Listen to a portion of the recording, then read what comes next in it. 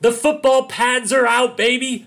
Plus, Josh lets it all out. TJ lays down the law. Everyone's apologizing to pretty much everyone. New alliances begin to form, and Berna gets burned. It's the challenge, Spies, Lies, and Allies, Episode 7 recap coming up right now.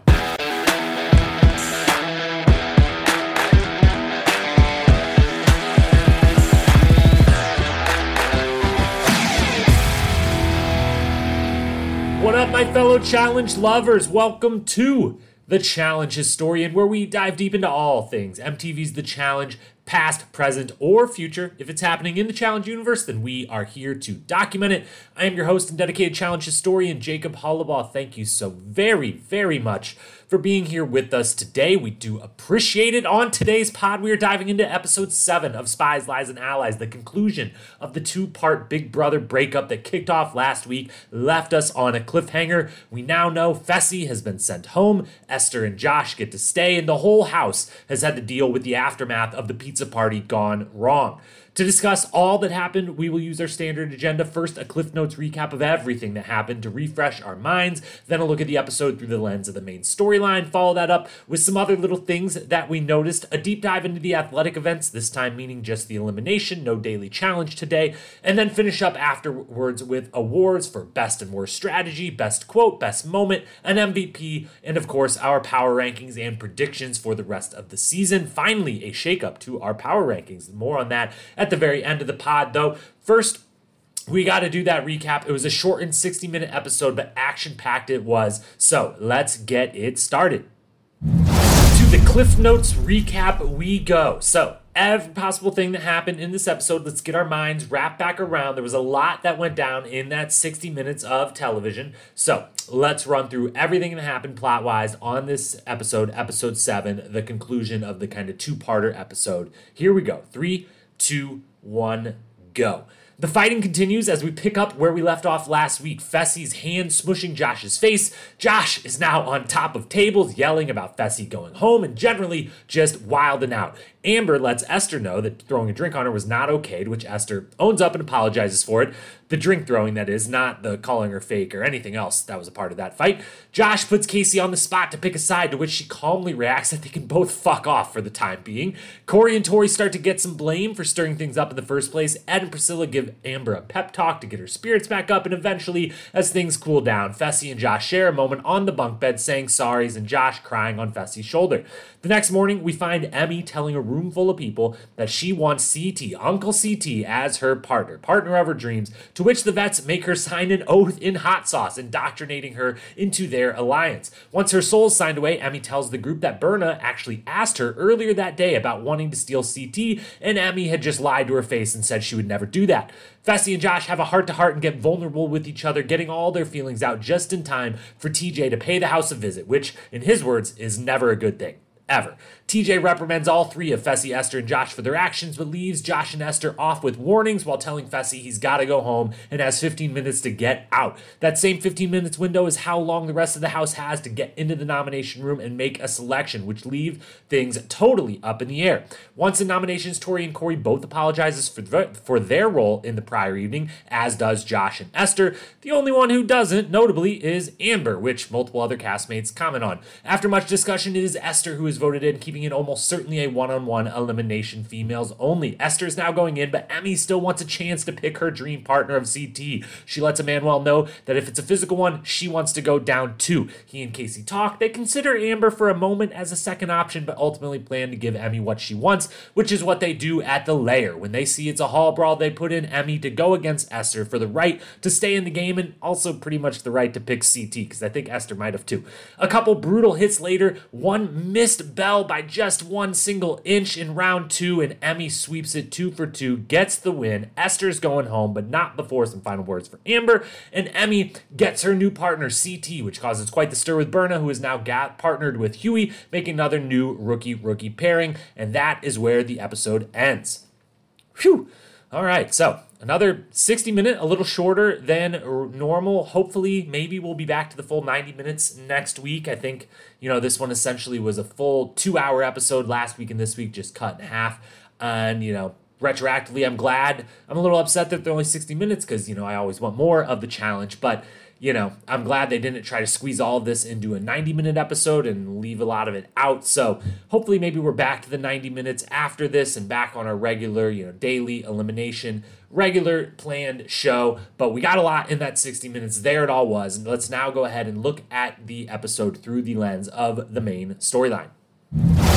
All right, so our main storyline obviously is the fight and the aftermath. The pizza party gone wrong, the fight that ensued, and the aftermath of that. So let's go through this kind of in timeline order here with a few things to point out. We start the entire episode off with Josh just absolutely wilding out. We literally pick up right at the moment Fessy puts his hand on Josh's face, and Josh instantly knows that dude just put his hand on me. He's going home and lets Fessy know it. He's jumping on tables. He's yelling. He's doing all kinds of wild stuff. And let's go ahead and actually just listen real quick to everything that Josh had to say immediately after having Fessy touch him in the face. All of this, should be noted, is said while jumping up and down on a couch. So let's listen to that real quick from Josh. You're not gonna see a final again. Your bitch ass is going home. You egotistical piece of.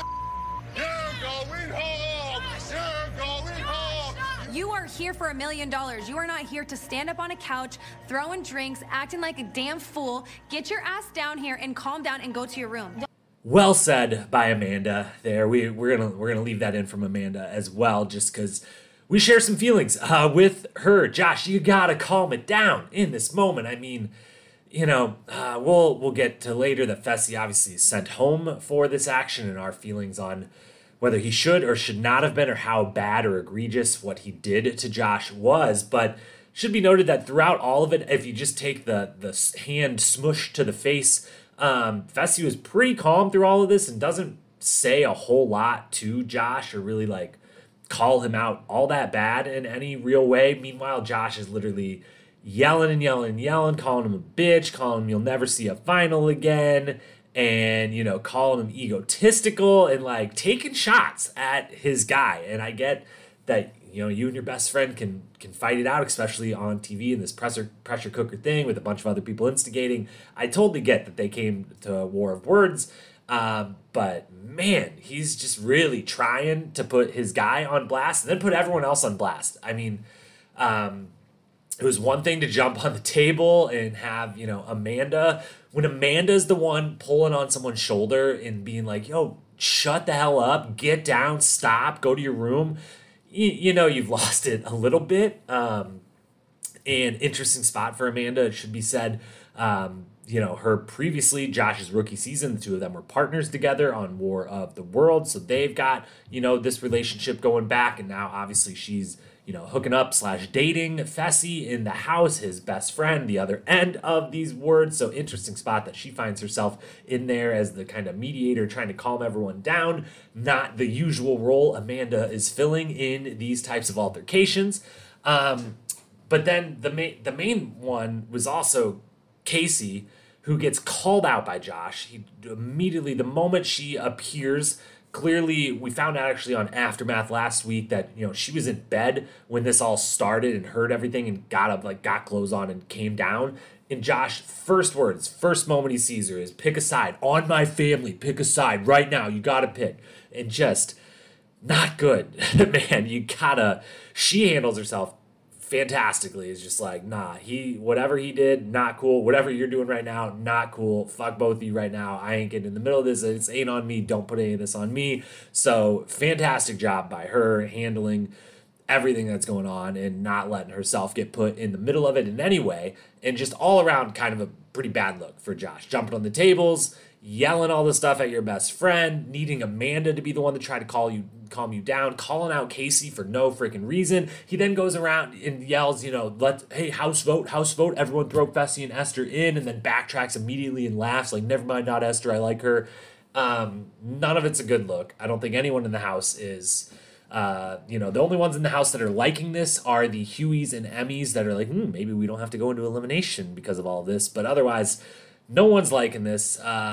I'm not liking it. It's a bad look for him. He flips out on Amanda and tells Amanda, why are you stirring up shit? Which is another misfire. He kind of misfires on everything he says to Fessy. He misfires on calling out Casey, and he misfires again on calling out Amanda for stirring up shit, which, as expected, Amanda's then like, ooh, this is the part I'm used to. I can go right back at you. And she lets him have it, and he smartly, the only smart thing maybe he does in all of this is he finally decides to walk away when Amanda's like, wait, what the fuck did you just say? Like, bro, what? Like, I didn't do anything. I'm trying to help you out here. There's some other people stirring up shit. It ain't me.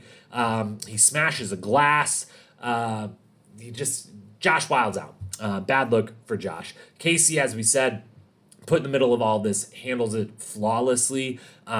Makes it even tougher that she's in the position of power, half of the agency, and now in the aftermath of all this has to decide, like, what the hell do we do? She handles herself really, really well through the whole thing, and that's all we have to say about that, pretty much. Esther, in all of this, we get a moment where right away she goes to the side with Amber. Amber lets her know, like, dude, you do not throw a drink on me. That is not okay. That is never okay. We gotta, women support women. Why are you doing that? And good on Amber for calmly handling, nothing having happened when the drink was initially thrown, and calmly just pulling her to the side immediately, but calmly, and be like, yo, all we got to say about this is that should never happen, and don't ever do that again, and that's where we got to leave it. Let's hug it out. Props to her for that. Props to Esther for one, apologizing right away, knowing right away, like, yeah, that wasn't cool. I shouldn't have done that. But then even more props to Esther for then in the interview making it known, like, yes, I regret throwing a drink on someone. I shouldn't do that, but make no bones about it. I don't regret calling her fake or thinking that she's a liar or any of that, which is a theme between the two of them throughout the show. And I really like that Esther owns her mistakes, but stands her ground on her thoughts and opinions. So fantastic there. We get Corey and Tori catching heat from a bunch of different sides. And we will talk a little bit about this later in the worst strategy. But at first, Corey stands up for himself, which is personally what I think both of them should have done. Maybe I'm not in the house, and maybe because Corey does initially stands up and says, like, yo, he's a grown-ass man. He's got to control his own emotions. Like, I might have been stirring stuff up, but, like, this ain't on me. This ain't on Tori that it got to that level. And I don't know, maybe just being in the house, everyone was like, nope, that's not going to fly. And everyone just kind of kept coming at both Corey and Tori. And they're like, we gotta reverse course here. Maybe that standing up for ourselves isn't going to work. Clearly, probably that was the case. And, others would probably argue they did the best possible thing by kind of averting to, we're sorry. We get to the nominations. We're sorry again, all of that. But I personally am like, hey, someone's got to stir the pot on this show. There was some, a boring pizza party going down, and you saw an opportunity, and guess what? Especially Corey, you got Fessy sent home. You don't got to see Fessy down in a hall or a pole wrestle or any other elimination or any more daily challenges again, so it kind of worked, and if you feel bad about it, you feel bad about it, but I think the strategy of standing up for themselves would have worked. We'll come back more to that later, but they catch heat from a bunch of different people, which is fair and good that the rest of the house, at least acknowledges in all of this that these two, Corey and Tori, were the ones kind of that started all of this, were the instigators of everything that happened, was more them at each level, not getting more people involved and kind of ramping things up. Wasn't sure if that was just going to slide by, if the rest of the vets were going to be like, good, I was thinking about doing the same thing or what. But pretty much everyone except for Josh is the one realizes that those two have a lot of fault in everything that went down. Again, Josh is over here blaming Amanda for stirring things up and not Corey and Tori. And then we get the Fessy and Josh vulnerable moments, first on the bunk bed, and then the next morning, the two of them have it out. And I know this is one of the, kind of most vulnerable conversations we've ever seen in the history of this show, really. They both let it be known that, Josh is like, I've never made a final and it weighs on me. And like, you and Casey come in and make these finals. And, I'm the bad player of the Big Brother players, which is, very impressive for him to like come clean about emotions like that on camera. And then Fessy right back is like, hey, you won Big Brother. And like, I've never won anything. In football, we never won anything. On Big Brother, I didn't win. On Ninja Warrior, I didn't win. On the challenge, I can't win. And like that weighs on him. And just from both of them, I thought of all of this, I didn't feel quite as emotionally invested when the two of them were in the bunk bed. But that conversation they had, I thought was just amazing and really, really cool of both of them after all of this chicanery and kind of craziness and wilding out that went down and, you know, not handling themselves very well the night before. I thought this was a conversation they needed to have as really good friends and also as allies in this game. And they finally had it. They had it too late, it turned out, but was impressed that they did have it after. Anyways, then we get TJ. TJ comes in. And we get the whole performance from TJ. And TJ, the host of the show, the handler, if you will, the steward of the challenge, the dad of the challenge. Still no Emmy for my guy, which I'm going to say till I die because it seems like they're gonna go forever without ever even nominating this guy for the best host in reality television, which he is far and away. He gives another killer performance here. And why don't we just go ahead and listen to the whole thing because he really lets him have it. He really goes in on Josh a little bit, which I was surprised by. So let's just listen to everything TJ had to say when he arrived to the house. Well, it's never good when I come to the house. Never. And here I am. Josh and Fessy. Your behavior last night was very unacceptable. Like, I don't even know how in the hell you expected to win with those egos. Put them in check, dude. And Esther, you're a rookie in this game, so you don't even know what you're doing yet, but your behavior is unacceptable as well. So, Esther, consider this your main warning. This is it. I'm keeping you in the game. Thank you, TJ. Thanks. Josh, you gotta chill out. It's embarrassing, dude. You're embarrassing your friends. You're embarrassing yourself. So for the rest of this season,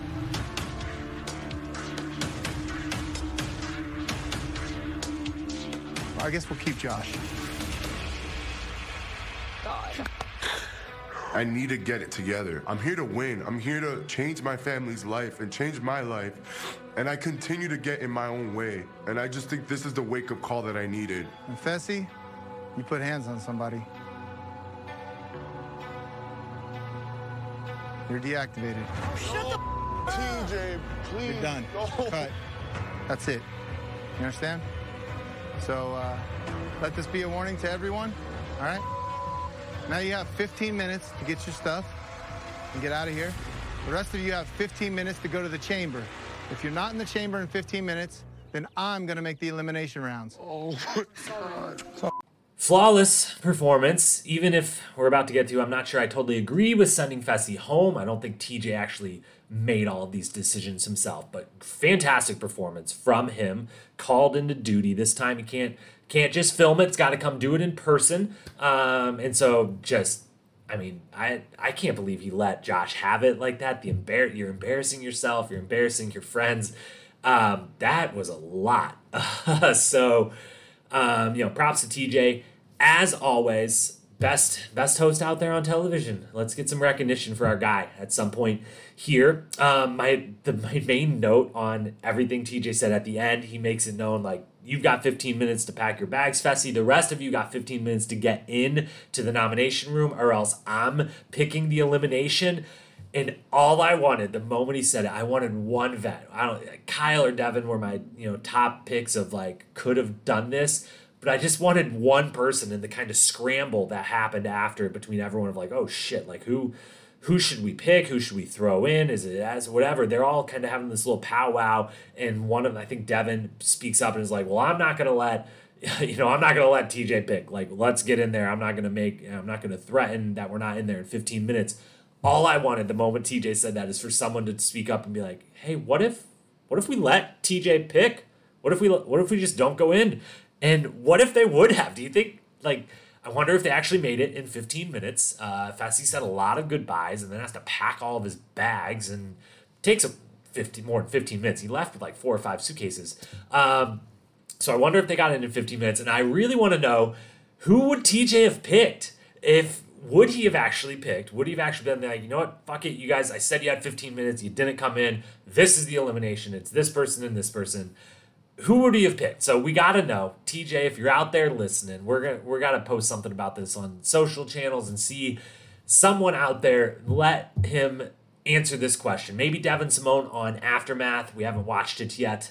Maybe he'll reveal on there along with the secret votes who his vote would have been for, but I gotta know who TJ would have sent down in there. I think they should have let him do it. Anyways, moving on, the final part of this then is that Fessy gets sent home. Esther gets to stay, Josh gets to stay. I agree with both of those. I don't think either of them did anything deserving of getting sent home, as bad as I think Josh handled everything in that. I don't think anything was worthy of him getting sent home. Fessy gets sent home for a hand smush and has been well documented. Things of this nature have happened a lot in challenge history, and occasionally it has gotten people sent home, and more often than not, it has not. We've seen Amanda come out and mention, she did this multiple times to Camilla back on, I don't know if that was Dirty 30, or earlier, but has done that a few times to Camilla specifically. We mentioned last week the Anissa to Trishelle from an earlier season. We've seen people do this. It's not a punch. It's just a kind of hand on your face, trying to like push you away via my hand on your face. And the challenge has evolved in a lot of ways, most of them very, very good and necessary ways over the years, but they send Fessy home for this, and I think I said this last week, they shouldn't really, in situations like this, they should drop, what's good for the television show completely out of it. That's the moral, ethical thing to do. But if you were to do the not moral and ethical thing and think, what does this do to our show?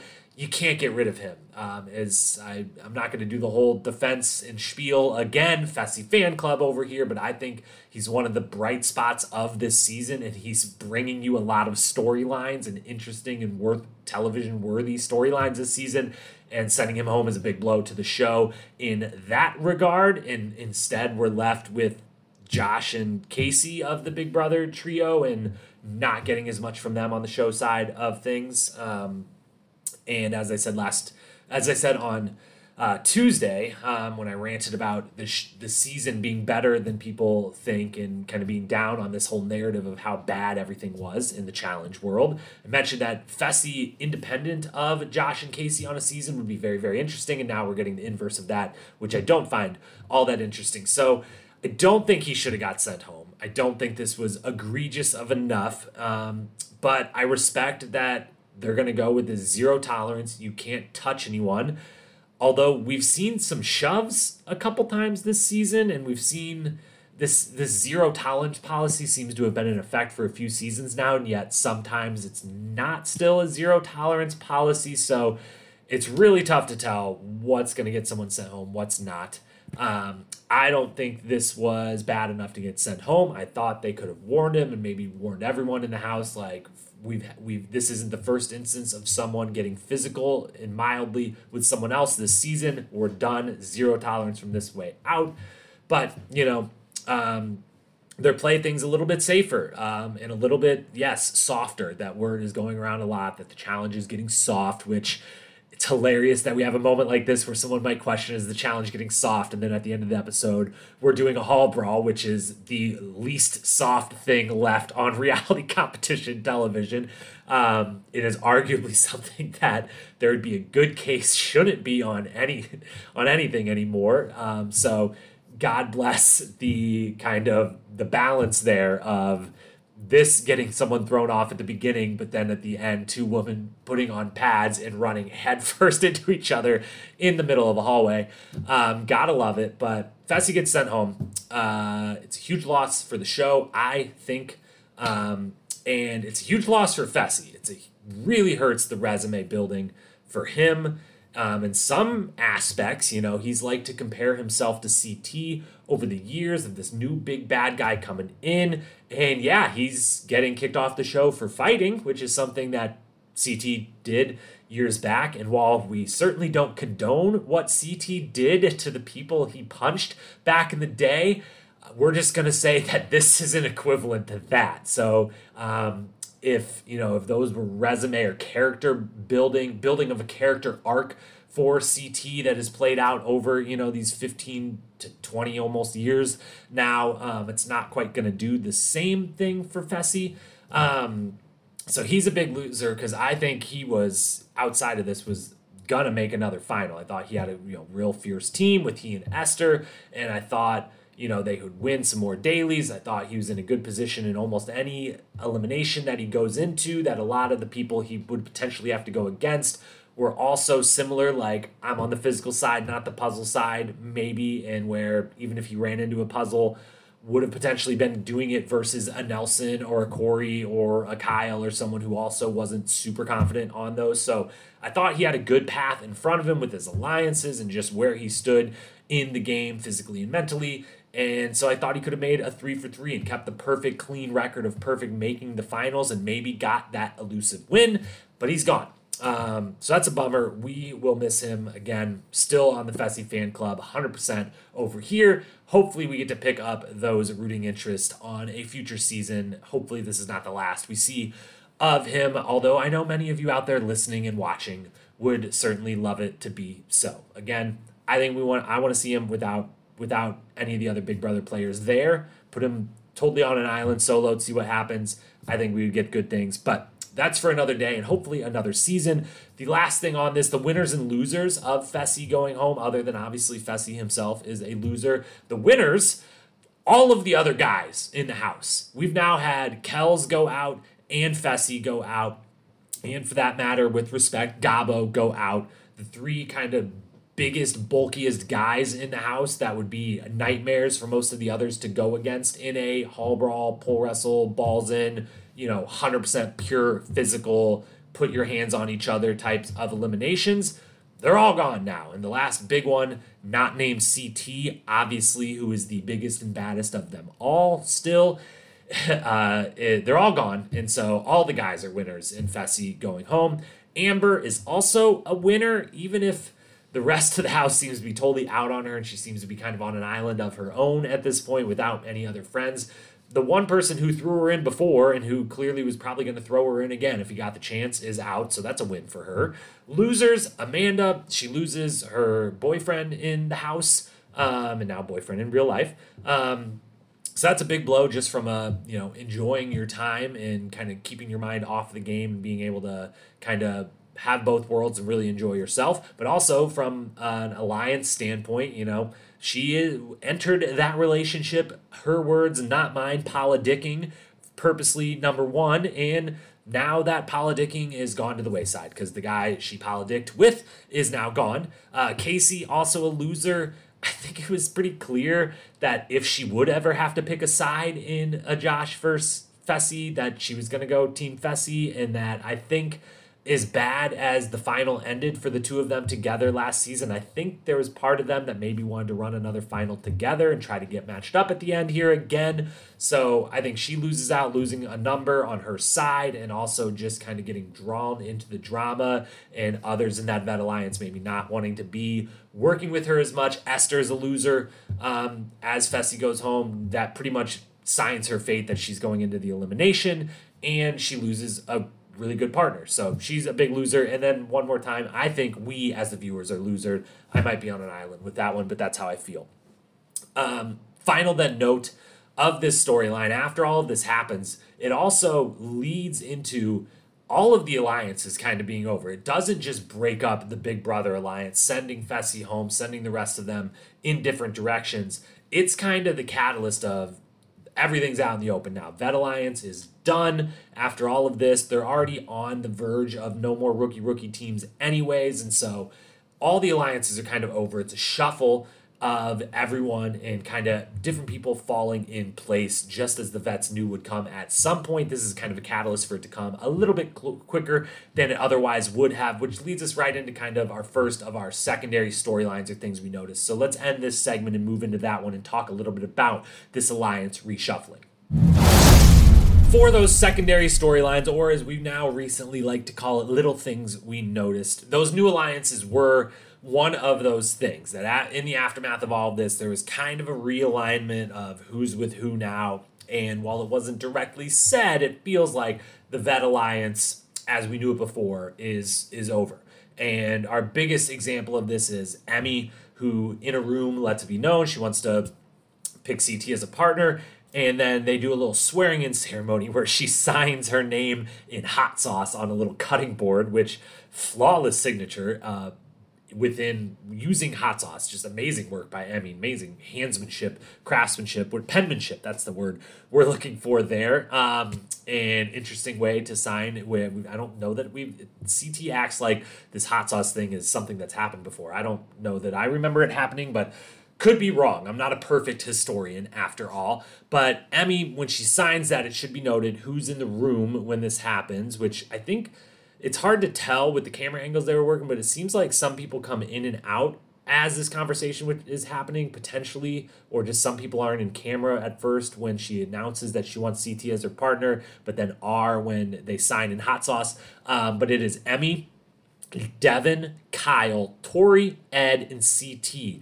Those 6 people are in the room for sure, in the room when that happens. So we get, CT, Devin, Kyle, and Tori as kind of this little new subset of the Vet Alliance, roping in Emmy and Ed into it as their kind of rookie proteges or rookie numbers that they're adding to the list. This all makes sense. Devin and Kyle, we know, are kind of each other's number ones for the season, and that CT is worked with both of them a little bit in the past. CT and Tori, it should be mentioned, won a season together. Technically, I know Tori didn't claim the win because she got eliminated from her own team in the final, but back on War of the Worlds 2, they did compete and win together. So they've always had a little bit of a bond there over that, and then they're roping in Ed, Tori's partner. So that alliance is kind of forming. As we referenced earlier, Amber kind of seems like she's a woman without friends at this point. Ed and Priscilla give her that little pep talk. That's something. But, we've had Amanda this episode say she just can't stand Amber at this point. We know that Esther, even if she left, couldn't. We know Berna can't. And I think they had a couple of the other veteran guys mention it at some point, but there's been basically no one defending Amber in any way in any of this. And clearly, Corey and Tori were all about getting her riled up with Fessy, and I think we're on Fessy's side in it as much as they weren't on anyone's side. They just wanted to get some action going in the house. But Amber's kind of on an island on her own. Seems like the most vulnerable vet of all. We got Corey and Nelson kind of flying solo again. Corey catching a little heat. Nelson still been totally in the background, but neither of them are included in this little Devin, Kyle, Tori, CT. Neither of them are really tight with Casey, who Casey now I guess is with Josh still and Nani obviously, but then is Emmanuel with them? Is Emmanuel going to get roped in with Emmy and CT and that whole thing now? Things kind of all over the place, but we know this. We know, by the end of the episode, Huey and Berna are together and are probably going to get thrown in, but I could also easily see some of these other vets saying, if this breakup's happened, if we're making new teams here, drawing new lines in the sand, do we get Huey and I keep blanking Huey and Berna together on our side and maybe tell them we won't throw them in if they come in with us, and we save them as sacrificial lambs of if we have to go into elimination at some point, who we would potentially get to go against. I could see that being a move, a Devin, a Kyle, CT, Tori maybe make amongst that new little alliance of should we keep that one last rookie team around? Should we take our shots earlier rather than later? So new alliance is kind of everywhere. That is a new storyline. I think will be the big storyline next week, is going to be where do all these new alliances fall? The vets are done. Who's on whose side? How, one way or the other, every season, there's always 2 groups. So far this whole season, it's been vets on one side, rookies on the other. And now I think next week we will start to see what are the new 2 groups? Because I think, there's a bunch of new little pockets. They will slowly kind of join together, and eventually there'll be a line in the sand, and there'll be a group on either side of it. We have the makings of the biggest one of that side will be that Devin, Kyle, Tori, Ed, CT, Emmy group of 6. Who do they get on their side, and who chooses to go against them? Who's their target that gets put against them? We will see how that ends out. Other couple things, secondary storylines, little things we noticed, editing notes. To put in again, Priscilla for the second week in a row, starting to really get a great edit for someone who is not involved in anything that went down in this episode. She had a ton of confessionals. I haven't checked. I don't know that we filmed these right after the show's out, so I doubt that the stats are out, but the great @challenge stats on Instagram, if you want to know some really cool in-depth stuff about the show. That account is doing amazing stuff and always puts up the confessional count afterwards, which I really, really appreciate. But Priscilla definitely had like 4 or 5 of them and was getting a lot of time, even though she wasn't involved. Second episode in a row that's happened. So that's a positive thing from an edit standpoint when you start to get that kind of attention when you're not involved. Just worth noting for the future, Nelson, also Priscilla's partner. Haven't seen much of either of them early on, and Nelson again popped up quite a few times in the interview room, and I've got to say, I love Nelly T. Normally, Nelly T is wonderful in the interview room. He popped up a handful of times on this one when he wasn't involved with anything, and I honestly don't think that he had anything that great or funny or interesting to say in the interview room, which makes it even more kind of enlightening from an editing standpoint that he was put in those spots when it wasn't, some killer line that sometimes we get from him. So Priscilla and Nelson definitely both as a team getting an interesting edit on this. And then the main kind of second storyline of the episode was just Emmy, and this was kind of the Emmy episode part 2 last week. This whole kind of 2-part episode, which is what we're referring to it at this point, this 2-hour-long episode, just an extended episode, was the Big Brother breakup, and then the other storyline was the Emmy episode, the Emmy episodes, if you will. She won CT as her partner, which finally someone, I can't believe it took this long. I know we're not super far into the season, but it took a long time for anyone to just be like, who I want as a partner? I want CT. Clearly, that's the best guy. I want him, clearly. And she's the first one. I don't think she's going to be the last one to notice it. Berna really loses out here on everything Emmy and CT related. She loses what seems to be someone she thought she was counting on in the game in Emmy. She loses her partner in CT. Both of them lie to her about that this is going to happen. And then we get, we learn that CT the whole time maybe didn't want Berna, that, she was maybe trying to make some moves, offering up some ideas, and he was more kind of just like, I'm trying to sit in the background, chill, listen to me, don't talk, don't throw out ideas. We don't need to do anything, just sit here and try to win a daily here and there, and that's it. My main question, though, is as much as it was very much made clear CT just didn't want Berna, and while he's got this nice friendship with Emmy, and Emmy is dying, as she says over and over, the dream partner, she wants CT, which again, thank God, everyone should be saying the same thing Emmy is saying. Everyone should want CT as their partner. But does CT actually want Emmy as his partner, or does he just not want Berna, and he knows that Emmy's in a position to get thrown in, and he looks at, that's an upgrade for the time being, and so, I'm all in. And is this going to be similar to what happened last season, where he gets this new partner, and he's all excited about it, or says he's all excited about it, but when actually he's got his mind set on someone else, and not Emmy, the way he had his mind set on someone that wasn't Big T last season. And the reason I bring this up is because there's this little moment. Who does CT go to confide in about not really wanting Berna as his partner anymore? Not in the moment when everyone's in the room and Emmy says, I want CT as my partner. It's actually, he does this both times. In that moment, when she says that in amongst the group, CT winks at Tori multiple times. You think to be letting it be known that, hey, I know all about this. Obviously, don't even have to ask the question to anyone in the room. I know about this. I also want Emmy as my partner. But he does it specifically to Tori. And then later, when he has to confide in someone that, yes, he does not want Berna as his partner anymore, he goes to Tori, and they have a little one-on-one.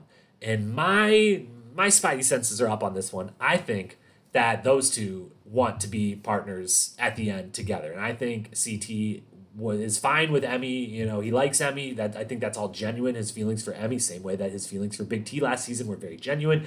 But I think he ultimately wanted to get away from Berna for now, and he wants to then keep it going for a little while. But I think he wants to, at some point, probably he would prefer it Tori go in and elimination and win and pick him and not the other way around. But I think he wants to end up with Tori. I think the two of them, maybe without us having seen it, want to be partners, have talked about that, and want to run that final together because, as I said before, it's got to be noted that the more we see that little relationship growing kind of on the side, they did compete together. And I know she doesn't get a win. She does not count as a win by any means, but they were both on a winning team together back on War of the Worlds 2. They ran a final together, a final that CT ended up winning. And that, yes, Tori at the end of that final, the way it worked, I think there was 6 of them on their team left, which was Team UK, even though only one Rogan UK person remained. That at the very end of the final, there was a puzzle, an individual puzzle for everyone, and only the final 4 people from each team got to then go do the last leg. It was either swim or kayak out to the boat where they won, and Tori got left behind, and so Rogan, CTD, and Jordan were the winners, and Tori, while on the winning team, did not make it to the very end with that team, but they ran a final together. They have a good rapport. They worked together a little bit at the tail end of that season when Tori and Jordan both, turncoat, switched to the other team. CT had been burned the whole season by not getting picked by them. The American team at the beginning, whatever. They have a good relationship going back to that. I think they view themselves as the best possible partner in the house. I'm predicting that those two will eventually be partners one way or the other. That's everything for our secondary storylines. The Emmy episode, part 2, Priscilla and Nelson getting the good edit. New alliances starting to form. And again, I think next week, the big main storyline moving forward will be where's the new line in the sand drawn, who ends up on what side, what are the new big alliances, who will be the new targets. So with that, let's move into the sporting events of the episode, which we only had one. Again, we had the daily challenge last episode, so now we only get the elimination on this one. But it was a hall brawl, and it was a great one. Anytime it's a hall brawl, it's a great one, no matter what happens. So let's dive into that now. We had a hall brawl, and anytime there's a hall brawl, it's always a 10 out of 10 elimination. It's a staple. It's got to happen every single season. They've made that become, in fact, I think we're on our 5th or 6th straight season with having one after a bunch of time off between them. So it's a staple. Love it. Glad we got it.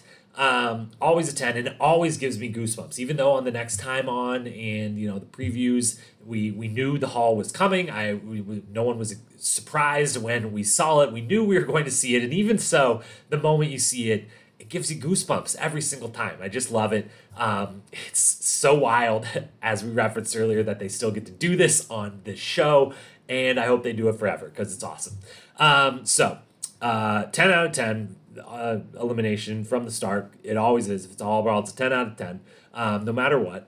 I liked the variation. I really liked one part of the variation on the hall brawl, and I really was confused by the secondary kind of part of it. The variation that I loved was having it be the fencing the whole way down. And while, it's fine to have them, the climbing up at the end is interesting too, especially from a perspective of, it almost happened in the first round where, the person has to climb up at the end. So if you get smoked and you get dragged to the other end, it isn't just I get to walk out and hit my bell. It's like, well, you got to climb up there at least a couple steps up this, and I can keep pulling you down. And that adds an interesting element of, the possible comebacks in this, and the kind of strategic.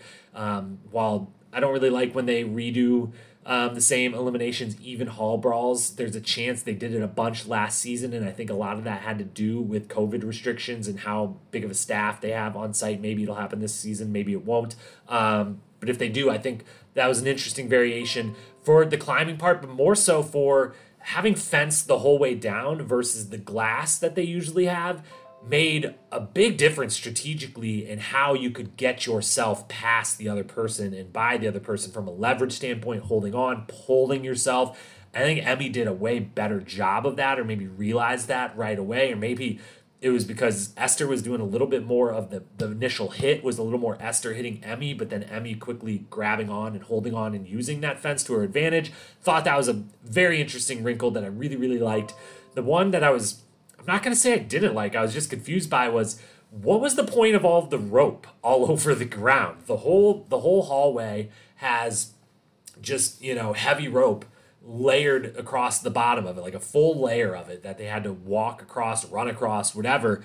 And I didn't really know the point. I guess it slows them down. And maybe if they're trying to take just a touch of the physicality out of it, they're like, maybe it'll, they can't run perfectly. It's not perfect ground to run on, so it slows them up a little bit, trips them up, and makes it the very dramatics of past hall brawls where like a Nelson in particular, both of his last 2 hall brawls, brutal losses to Fessy and Rogan, both times featured a moment of like slip up. You take the lead, you're running, you're closer to the bell than the other person is, but you slip, you trip, and it makes for very suspenseful moments. Maybe they're trying to create more of those, of like there's this exterior obstacle other than your opponent, but you also got to deal with this the runway being cluttered with this rope.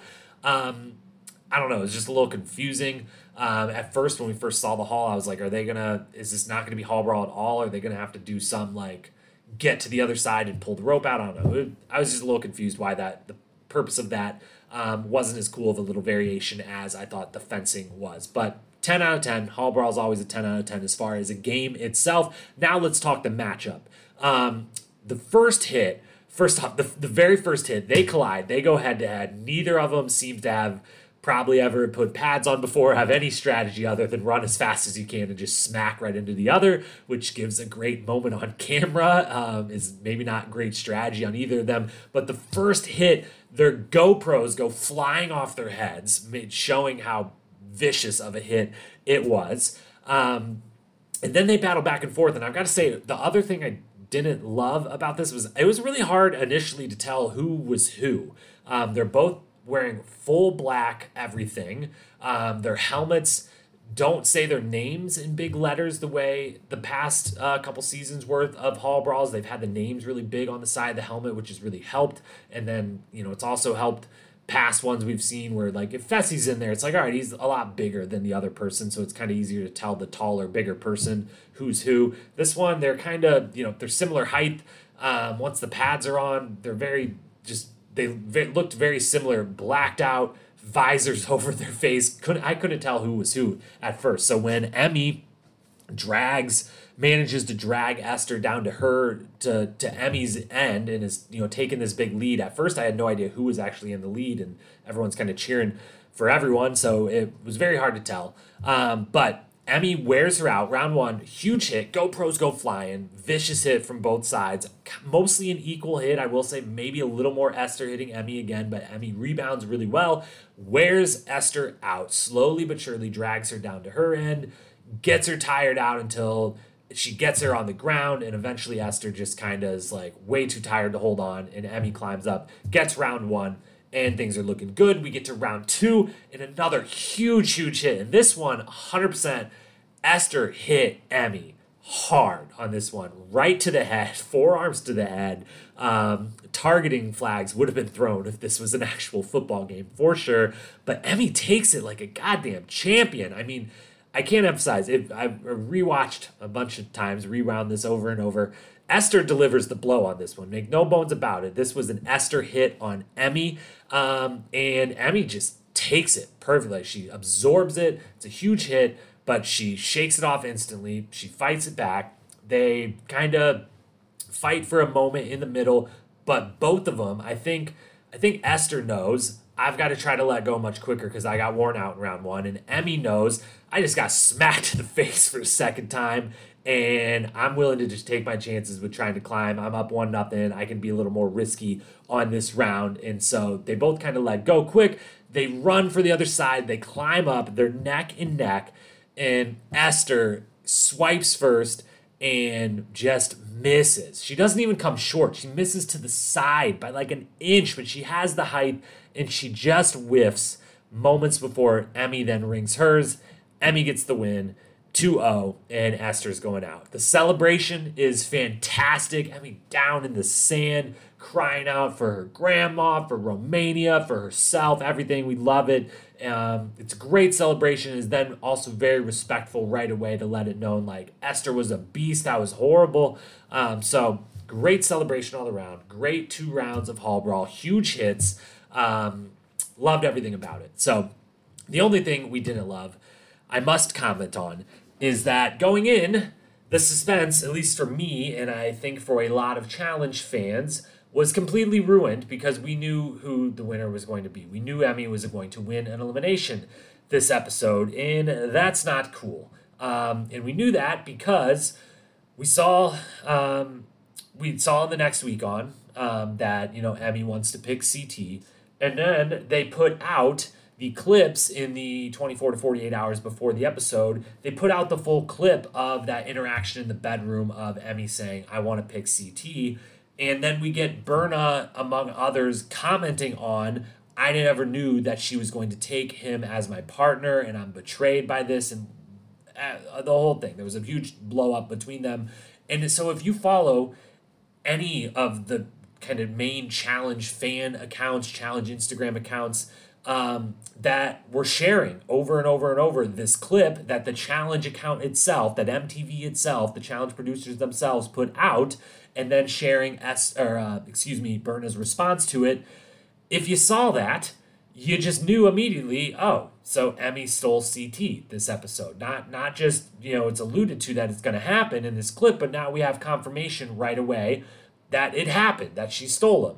And that's a huge bummer because you kind of ruined your best elimination of the season. As I said, when you see the Hall, you get goosebumps even when you know it's coming. It's the best. Fucking love the Hall brawls, all right? As do almost every Challenge fan out there. I think of the unanimous agreements out there among the Challenge fanhood, I think it is that Hall brawl is awesome and we love seeing it every time.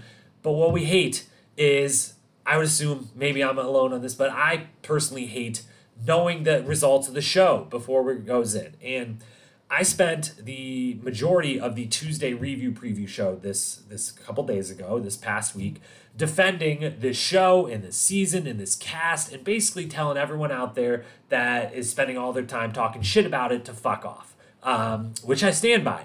But I did also say in that critiques are important and that my main issue wasn't with people critiquing or having bad things to say in general, but was with those people out there who only had bad things to say or who couldn't say anything other than this show sucks, this season sucks, this cast sucks. And that if that, I will reiterate, is your only stance and the only thing you're saying, and you're someone who posts about or talks about this show every single day on social media channels, and you literally 100% of the time, your only thing keeps refrain on this sucks, this sucks, this sucks, those are the people I'm telling to fuck off. Critiques are worthwhile, and I just want some positivity mixed in, especially when there is a lot of it to be had. I think both subjectively but also objectively there is a lot of positives about this season and this cast, and a lot of promising aspects of it, but I will join in the narrative of what the hell are you doing? You gotta fix this when it comes to things like you can't ruin the Hall brawl. You can't ruin the elimination. You can't go into this episode where you had this big cliffhanger. And one, it should also be said, as we predicted on that Tuesday review preview, bless the guy, but Fessy went on Johnny Bananas' podcast, and while he didn't say as much, it was very clear the guy was going home. And so if you listen to that, a big popular podcast now with the most popular, the most known maybe player in Challenge history, the GOAT of the Challenge in my opinion for now, CT's coming, but Johnny Bananas, a lot of people listen to that podcast, a lot of people probably had the same reaction I did, Fessy's going home, and then we get this clip comes out that's like, hey, Emmy wants to steal CT as a partner, and we then get confirmation from a cast member that CT was stolen from her and Emmy did steal it. And then we know going into this cliffhanger episode, Fessy's going home and Emmy's going to win the elimination, whoever she goes against. And it kind of takes deflates the balloon, so to speak. So you got to fix that. I said it earlier on, when I fixed the challenge myself, one of the things I said is stop putting out any of these clips. Have a next week on that's short and incoherent, and that's it. And don't give us all these clips the day before or 2 days before, because there's too much content going on around the challenge, in the challenge universe, from all of these cast members on social, from all the other social channels, sharing anything a cast member says very quickly. So you're gonna spoil things like this too easily. You gotta stop. So that's my only negative about this particular elimination is I'm a little bummed out that we finally got the Hall brawl, but I knew or was very, very confident in how it was going to end. But that was the elimination. That was the Hall brawl. Let's move into our awards and talk about some of the best in the best that happened on the best in the best. The best of the best from this show, as well as one of the worst of the worst, but mostly the best of the best. Let's talk some awards. We kick off our awards, as always, talking strategy. Positives first, as we just talked about. I'm a positive guy. I like to keep it positive around here, but we will get to the worst in a moment. But first, best strategy, 3 nominees. Nominee number 1, Devin. And this is kind of because of his stature nomination. He didn't actually make a specific move that got him nominating, but it seemed like the moment there was that kind of Fessy is told he's going home, and everyone says their goodbyes, they let him pack, they leave, and then there's this little scramble outside of the nomination room where they're like, shit, we got to get in there. TJ said we have 15 minutes, or he's picking, what are we going to do, everyone? And it kind of seemed like everyone looked at Devin. All of the vets kind of looked to Devin of like, you take the lead. Clearly, you're the one that would make this decision in this moment where we're all put in a quick decision scenario. It seemed like everyone turned to him to say something, to do something, and that stature in the game, that little moment, while it wasn't something necessarily Devin did, he gets nominated for best strategy just off of the stature in the game that kind of showed that he had. Nominee number 2 is a group nominee, 2 veterans, Nelson, Nani, and Kyle, for staying the hell out of all of this. There was almost nothing to be seen from any of them with any part in any of this that was going down, and that's the way they should have been playing this, staying in the background, keeping to themselves, letting all this other stuff not get any dust on themselves, staying clean in the background. Admittedly, there wasn't a lot of great strategizing going on in this episode, so it was tough to find nominees, but that was one that I thought they did the right thing and keep themselves out of this. You don't need to throw yourself in just to get into another storyline, a little extra camera time. You're all secure in your camera time abilities to gain when you need it. So staying out of it, Nelson, Nani, Kyle, specifically on that vet front. They're group nominee number 2. And nominee number 3, Emmanuel, who is the winner of the best strategy for the week. The only one who's really got to make some real strong strategic decisions here. And I'm giving it to him for being a rookie who's thinking a step ahead here. Goes to his friend, Emmy, his best friend in the house. They've, done other shows together. They're from Romania. They came in knowing each other, having a good relationship, and being, kind of rookie buds. But thinking the step ahead to know, like, hey, I don't want to throw you, Emmy, my best friend, in. But if you want to go in, and the purpose is because you think you can, 1, we think it's one you can win, and then 2, so you can pick a new partner, which would get you, my best friend, a new quality partner, helping me from an alliance standpoint, while also creating a new rookie team that's not either of us, keeping us off the chopping block for longer. That's just smart thinking ahead. That, as he kind of says to Emmy, like, if you go in and go home, or if we just leave you, if we don't throw you in, then you and Huey are getting thrown in next time, and like I'm gonna eventually be the next rookie up, and we can prolong that for both of us by you going in and winning and keeping a new rookie team there, and keeping me and Casey kind of our hands clean of no one getting mad at us because it's our ally, our one of our top people that we're choosing to throw in. We don't get our hands that dirty. No one's mad at us. We create a new rookie team. Just thinking ahead. Really good strategy from Manuel. He wins the award for the best strategy. Let's talk worst strategy, because there was a much easier nominees on that side. And the first one is that friend of Emmanuel, and that is Emmy. Group nominee for Emmy and CT, combo nominee, partner nominee for the 2 of them. Just tell Berna in advance. I don't know why they had to keep it a big secret from her. I get, you don't want your partner blowing up and mad at you, but that's what you got anyways. So why not, CT, learn from your lessons of last season, and even if you don't have this great relationship with Berna, just let her know, like, hey, I don't know that we are the best partners for each other, and I'm considering, I'm open if someone picks me. I'm not going to be super, super upset about it. I'm still going to have your back, but I'd be interested potentially in swapping things out. And also, Emmy is thinking she really wants me and is likely to go down there. So there's a chance if she does, she wins and she picks me. Just want to let you know. Or Emmy, tell Bernie, your friend, when she asks you, say, yeah, I know it's your partner, but I think CT's the best partner in the house, so I do kind of want him. And I need to get away from Huey, so I'm willing to go in and I want to pick CT. Just tell her. It wasn't going to go super smooth. She's not just going to let that happen, but I think it would have been a lot better than what the alternative was of just lying to her. And even if they're on the rookie team that you think is going to just quickly go home, you're still creating an enemy, and you don't want to do that. So bad strategy from Emmy and CT. I think they should have just told her. Tori and Corey, also bad strategy. Possibly bad strategy for the joint, just maybe you shouldn't have riled all this up. But again, I stand by it. Give us better television. You're just being producers in the field. Great job by you, Tori and Corey. As I alluded to earlier, though, stand your ground. Like, fuck it. You already did it. You already riled everyone up. You already stirred the pot in a big way. It got a little out of hand. It got someone sent home, which, maybe, for Tori, who could have ran the final with Fessy, who knows down the line, not as great for her. But for Corey, great job. Fessy's gone. That's a win for you. Stand your ground. And instead of doing the apology tour and letting the target on your back grow from this, just be like, hey, we just do exactly what Corey did for a moment originally of like, hey, he could have kept his emotions in check. He's a grown-ass man. He's a grown-ass man. She's a grown-ass woman. None of this had to happen. We're getting people to yell at each other. Nothing beyond that needed to happen, and we weren't promoting them actually fighting each other. So back off. We're just having some fun. And I think everyone would have kind of let it go. So I may be wrong. Maybe they had the right strategy in apologizing, but from my standpoint, and maybe this is just me, a viewer, wanting even more great TV, I'm going to go with worst strategy nominee for Tori and Corey together. Third and final nominee and the winner for the worst strategy of the week I think this is the third time this season, but this time it's going to be solo. Fessy already got kicked off. He doesn't get to get roped into this. Josh is your third and final nominee, and he's the winner. The worst strategy of the week.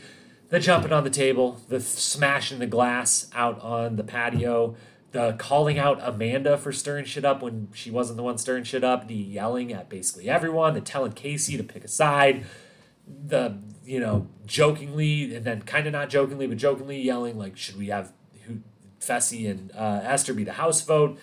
The whole thing. I just don't think any of it was handled well. I think it leaves him totally on the outs with all of the other vets. I don't think everyone might still love the guy because he's still just a great human being, but I don't think anyone wants to work with him anymore at this point. I think they've all kind of had enough of the temper tantrums and the fights and the emotions, and I just think he did not handle the aftermath of any of this very, very well from a strategic standpoint. So he is your third nominee and your winner of the worst strategy of the week. Let's then talk quotes. Quotes a little bit harder to come by on this episode. It was a shorter episode and a more serious episode. And while, everything TJ said was fantastic, wasn't necessarily, I like to keep it a little more light and fun on the quote of the week. And, talking shit's fine, making jokes is fine, celebrating is fine. I don't really want to give, TJ a nominee for quote of the week for telling Josh he's embarrassing himself. So there's a little less material to work with than normal, just given the shortened episode and the subject matter of the episode. But we still found that all these challenge cast members still find a way to bring some positives, some good interview clips, some good quotes. So 4 cast members nominated, 5 total nominees, 2 nominees for 1 cast member we'll get to at the end. Bettina up first, describing a Bettina sighting for the second week in a row, should be said. So not getting edited out, finally getting a little bit of Bettina in our lives. And this one, she pitches in with the mood of the house as they all await. I think they clearly know TJ's about to pay a visit, or something has to happen. We have to be told if Fessy's going home or not, and what the aftermath of this is. And the mood of the house is pretty sour, and we'll let Bettina explain where she would potentially rather be. Do you feel really anxious, Josh? You look really anxious. Just staying calm. Yes. It's gonna be okay. It's like the same atmosphere, as in a funeral. You know what? I would rather be in a funeral than here right now. Every time, it's got to be said, every time we've had Bettina get to say anything on camera, it's been good. So maybe we should get more of Bettina. Then we had Kyle, who is the only one giving the honest opinion that I think all of the guys in the house shared after we get the news that Fessy has to go home. Let's hear how Kyle felt about that decision that TJ made. It's heartbreaking that Fessy has to be deactivated and go home. I mean, boo-hoo, we're all crying. Again, I don't think Kyle's alone in those opinions. Kyle can just voice those opinions the best, and he does so very well in the interview room, as always. Kyle, once again, new father, hats off to him and Vicky. Then our third nominee for quote of the week is Emmy. The Emmy episode, she had a couple different things that she said that could be put in this spot, but I will give it to the many times she mentioned her willingness to risk it to get a win and get CT as her partner. There is a couple iterations of that. My favorite one, though, was her risking a specific body part to get this win. So take it away, Emmy. Let's go, kid. I have to risk. I have to take my chances and play them. So I will risk it all with my skin. Risk it with all of her skin. Risk it the way her grandma said that she should. Shout out to grandma. Shout out to Emmy. Our fourth nominee for quote of the week is then Esther, who has two nominees. Nominee number 4 and 5 both come from Esther, and both come at the expense of Amber. The first one early in the episode when we get the apology. Amber pulls her to a side, and again, props to Amber and Esther both for how they handled the drink being thrown, aftermath of drink being thrown in someone else's face. Props to both of them. But we get the apology in person. In the interview room, we get Esther letting her true feelings on the drink being thrown known. So let's hear the first nominee from Esther. I shouldn't have done that. Nobody deserves that, regardless of how I feel about them. I'm sorry, Amber. I have no issues towards you. I still think that you're a pretender and you're fake, but regardless, I'm sorry that I spilled a drink in your face. Again, as we said earlier, props to Esther for owning up to her mistake and having the regret. She should not have thrown the drink, but also props to Esther for standing by her opinions of Amber in that moment. So that one was great. And then at the end, Esther goes home, but she makes sure Amber knows it before she goes home that, hey, we're not good. We're not squared away. I'm coming back for you. And she lets us know that Esther takes grudges very, very seriously. So let's hear just how seriously from her herself. I'm coming for you. When I hold grudges, I'm not gonna let go of that until I have my pound of flesh. Until I have my pound of flesh. Woo! I know she lost that hall brawl, but and I know Amber has won a hall brawl in the past, but for Amber's sake, I mean that's a pretty serious threat there. So I don't know if I ever want to see if I'm Amber, if I want to see Esther in any sort of pole wrestle, hall brawl, any sort of elimination like that in the future. Those are some serious words, and those words get the win for the best quote of the week. I'm gonna give it to Esther for both of her quotes. Thought they made me laugh both times. They made me kind of say, "Ooh, damn, girl," both times. So. Esther gets the win for the quote of the week. Since she gets sent home, we'll give her one more win on their way out of the game. Then we move into best moment. 3 nominees for best moment. Emmy's celebration. We mentioned it before. Everything about Emmy's celebration is wonderful. She gets down the sand. She picks up the sand. She screams to the heavens to her grandma for inspiring her, to Romania, letting it be known for them. Everything about that is great. TJ's performance, reprimanding everyone, is our best moment number 2. We played the whole thing for you earlier. We're not going to do it again, but a fantastic performance from TJ. And then our third and final nominee is the signing of the Alliance Pact in hot sauce. Again, flawless penmanship from Emmy using the hot sauce, and just very creative little fun moment there. Those 3 were your nominees: Emmy's celebration, TJ's performance, and the signing in hot sauce. Those were your 3 nominees for best moment. And because we like to keep things positive, as much as kind of the moment we will remember of this episode is likely TJ, reprimanding everyone, the best moment of the episode is Emmy's celebration. Love to see it. The culmination of the 2-part Emmy episode. She gets the win. She gets her dream partner, Uncle CT, so she gets the win for the best moment. And that leads us to the MVP of the episode, which Josh received votes, because when you're the center of attention the way he was, you got to receive votes for the MVP of the episode. He put on a show. What your thoughts of the show were, he put one on. He gets some votes. Esther gets some votes for, handling herself the aftermath well, even if the throwing the drink wasn't very cool. Handles that very well, has some good quotes, puts up a great performance in the elimination, even in a losing effort. TJ also gets some nominees for MVP for his performance coming into the house, getting called into house duty. But Emmy, as we just said, this was the 2-part Emmy episode, more or less. There was the Big Brother breakup, and it was the Emmy episode combined into one. Emmy is the winner of the MVP of the week. She gets the win. She gets the partner she's wanted. She has some great quotes during the whole thing. She's got the great penmanship with the hot sauce.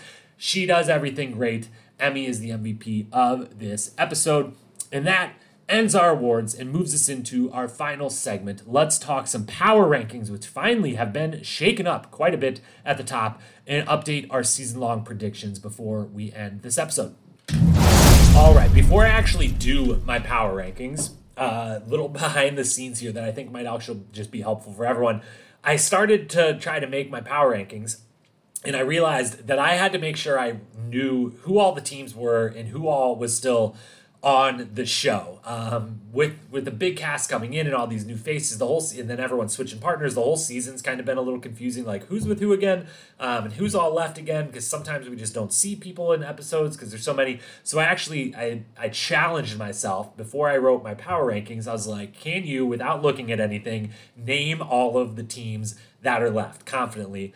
And it took me a moment, took me longer than it probably should have, but I did. And just in case you, like me, are, kind of struggling to keep up with everything, just a refresher on who all of the teams that are left in this game are. There are 22 people left, 11 teams now, and they are, one moment, let me scroll back to my list here. I will not do it off the top of my head, make a mistake again. We got CT and Emmy, Nelson and Priscilla, Corey and Bettina, Tori and Ed, Big T and Jeremiah, not a lot of action for them this episode, Berna and Huey, Casey and Emmanuel, Amanda and Kyle, Devin and Amber, Josh and Ashley, Nani and Logan. 11 teams, 22 people left. So that's where all of the teams currently stand. And as far as where we stand in the season in general, again, we think there's 18 or 19 episodes, depending on if they count the reunion and that 19 that they put out there. Originally, this was episode 7. I would imagine that we're going to get, at least 5 teams, 10 people in that final. I think that's what we had that's what we had last season. I kind of expect that to be, that's kind of the number they've been going with for a few seasons now. So 22 left, trying to get down to 10. Maybe we have 6 more eliminations to go through, but that would only be 13 episodes, so maybe they elongate it. But I don't expect any purges or anything of that nature, or double eliminations, anything like that. I think we're going to just get straightforward elims. And turning to the power rankings, which have been shaken up, CT and Berna had been holding down the top spot for a long time. They're no longer partners, so they can't be it together. We are going to keep these power rankings partners, and we are again talking here, ranking based on who we think is going to make a final, with kind of tiebreaker being between anyone that's really close, being then potentially winning the final. The further we get into the season, the closer to the final we get. We might change these power rankings into who do we think is about to win the season, but right now it is who's just in a fantastic spot to get themselves to that final, and making a brand new appearance, not only just in the power rankings, but at the top of the power rankings, is Nani and Logan. I love where this team is at. I love where Nani stands in the vet group. I love where Logan now stands partnered up with Nani, and also just as a competitor that it really, all of his skills kind of translate really well to this, and he's got his one elimination when he's kind of off the radar from the rookie standpoint. Nani and Logan, I think, are sitting in just about as good of a position as anyone could possibly be in this game.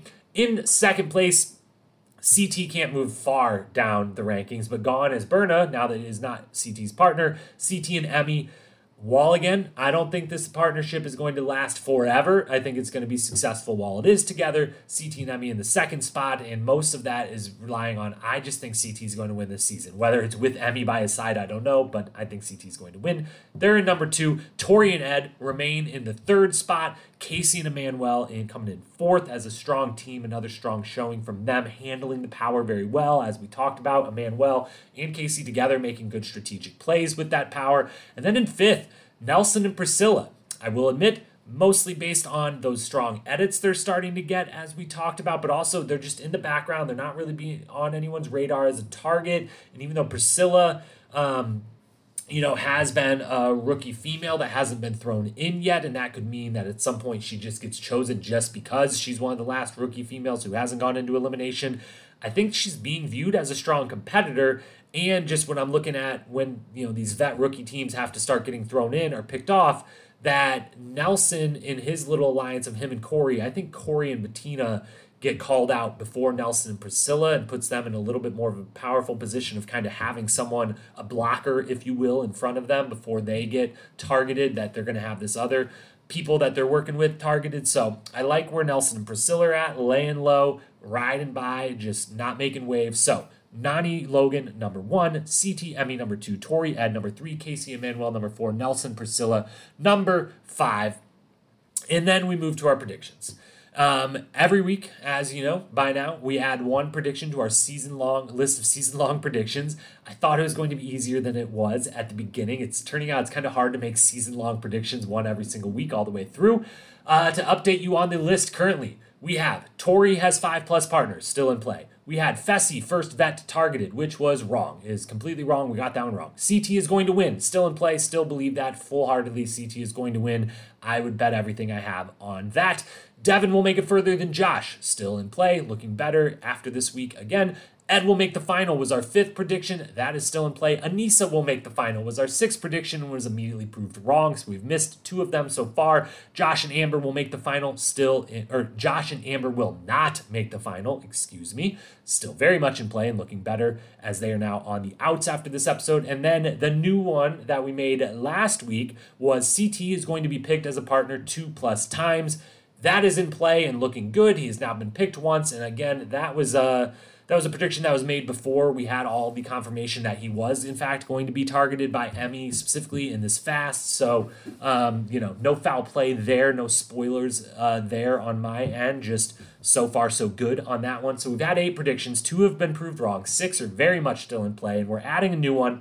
And again, it's kind of getting tough to I don't want to just every week say this person will or won't make the final and just kind of have all my final picks made so early. So trying to go anywhere else that I can go with a season-long prediction. We keep the episode by episode predictions on the Tuesday review preview show, which didn't go so well this week, spoiler. But our new season-long prediction is going to be we will not see any more DQs for injury or fighting or any other type of DQ. The last folks have gone home that will go home for anything other than elimination. From here on out, anyone that goes home will do so via an elimination. That is our new prediction to add, and that ends this podcast. It was a good episode, a 2-part episode, 260 minutes, the Big Brother breakup, the Emmy episode in 2 parts.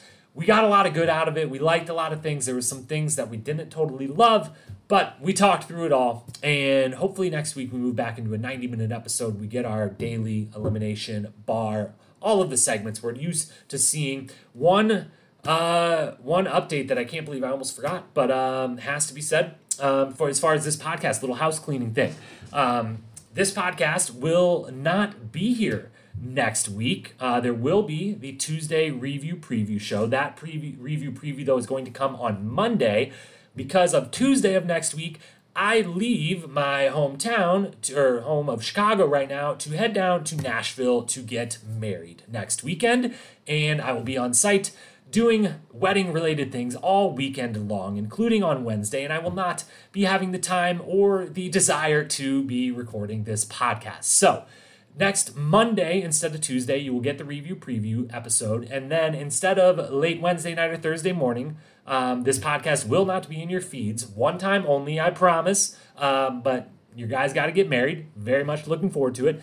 There's a chance that the following, Monday or Tuesday, once I'm back post-wedding, I will certainly watch the show, but I have yet to decide whether, that following week we'll kind of do a double recap of sorts, whether we'll use that Tuesday review preview and instead kind of do our full recap of episode 8. We're not sure. But for now, what we are sure of is that next Monday, you'll get the review preview a day early, and then it will be until the following Monday at the earliest when you will hear from us again with either a full recap, a review preview, a double recap, then following Wednesday night, something of the sorts. But we will keep you up to date on all things, including potentially the wedding. Maybe we'll get some pictures of the wedding up on the Instagram account. So at Challenge Historian, follow us there if you want to, follow along with more of the daily content. We're starting to put a little more of that out as the summer winds down and some of my day jobs wind down. We're able to put some more effort into getting you some, old school challenge content, some historian looks